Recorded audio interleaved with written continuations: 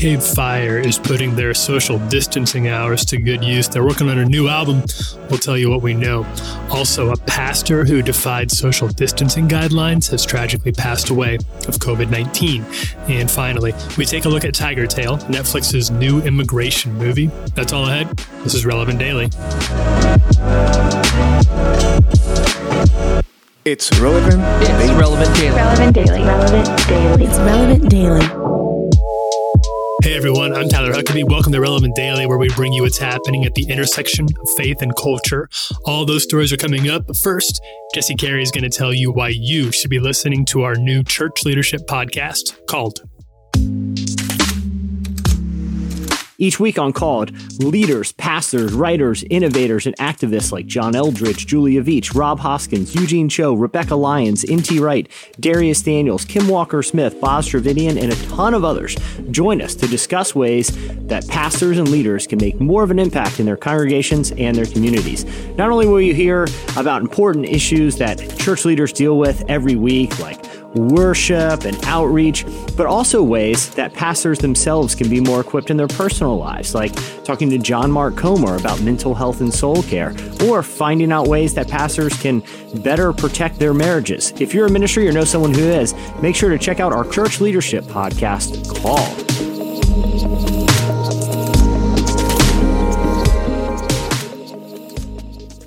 All right, here's today's stories. First up, Win Butler. He's the frontman for Arcade Fire. He turns 40 years old today, and he's marked the occasion by sharing a really long handwritten note over Instagram, updating Arcade Fire fans about the progress of their Everything Now follow-up.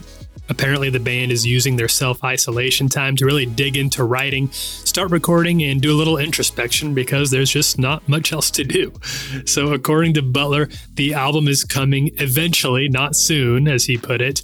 The band says don't get your hopes up too high just yet because there's still a lot of work to do. But fortunately, Butler says that what's already done feels very appropriate. He wrote, quote, "We had been exploring a lot of lyrical and musical themes that feel almost eerily related to what is happening now." He says there's even going to be a song called Age of Anxiety on the album. So yeah, pretty apropos.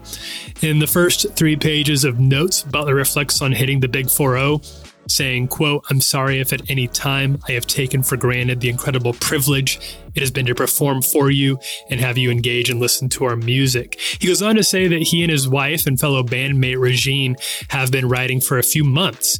He acknowledges the toll that COVID-19 may take on the music industry, says it's not small, but writes also, quote, "Though this crisis may ultimately change or destroy aspects of the music industry, I believe it will only strengthen music as an art form.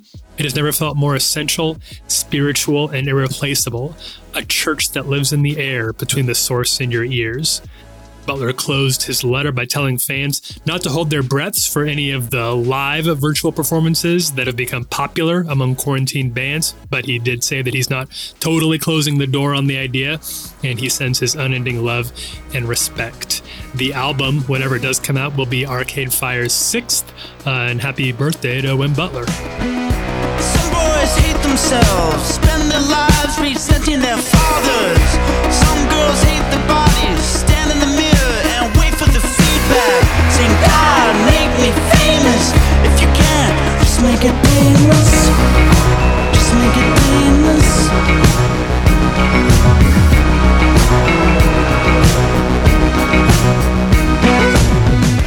In other news, some sad news, Bishop Gerald O. Glenn of New Deliverance Evangelistic Church vowed to keep church services going, quote, "unless I'm in jail or the hospital." He even posted a video of his packed out church service in Virginia, defying pandemic guidelines, urging Americans to avoid gatherings of 10 people or more.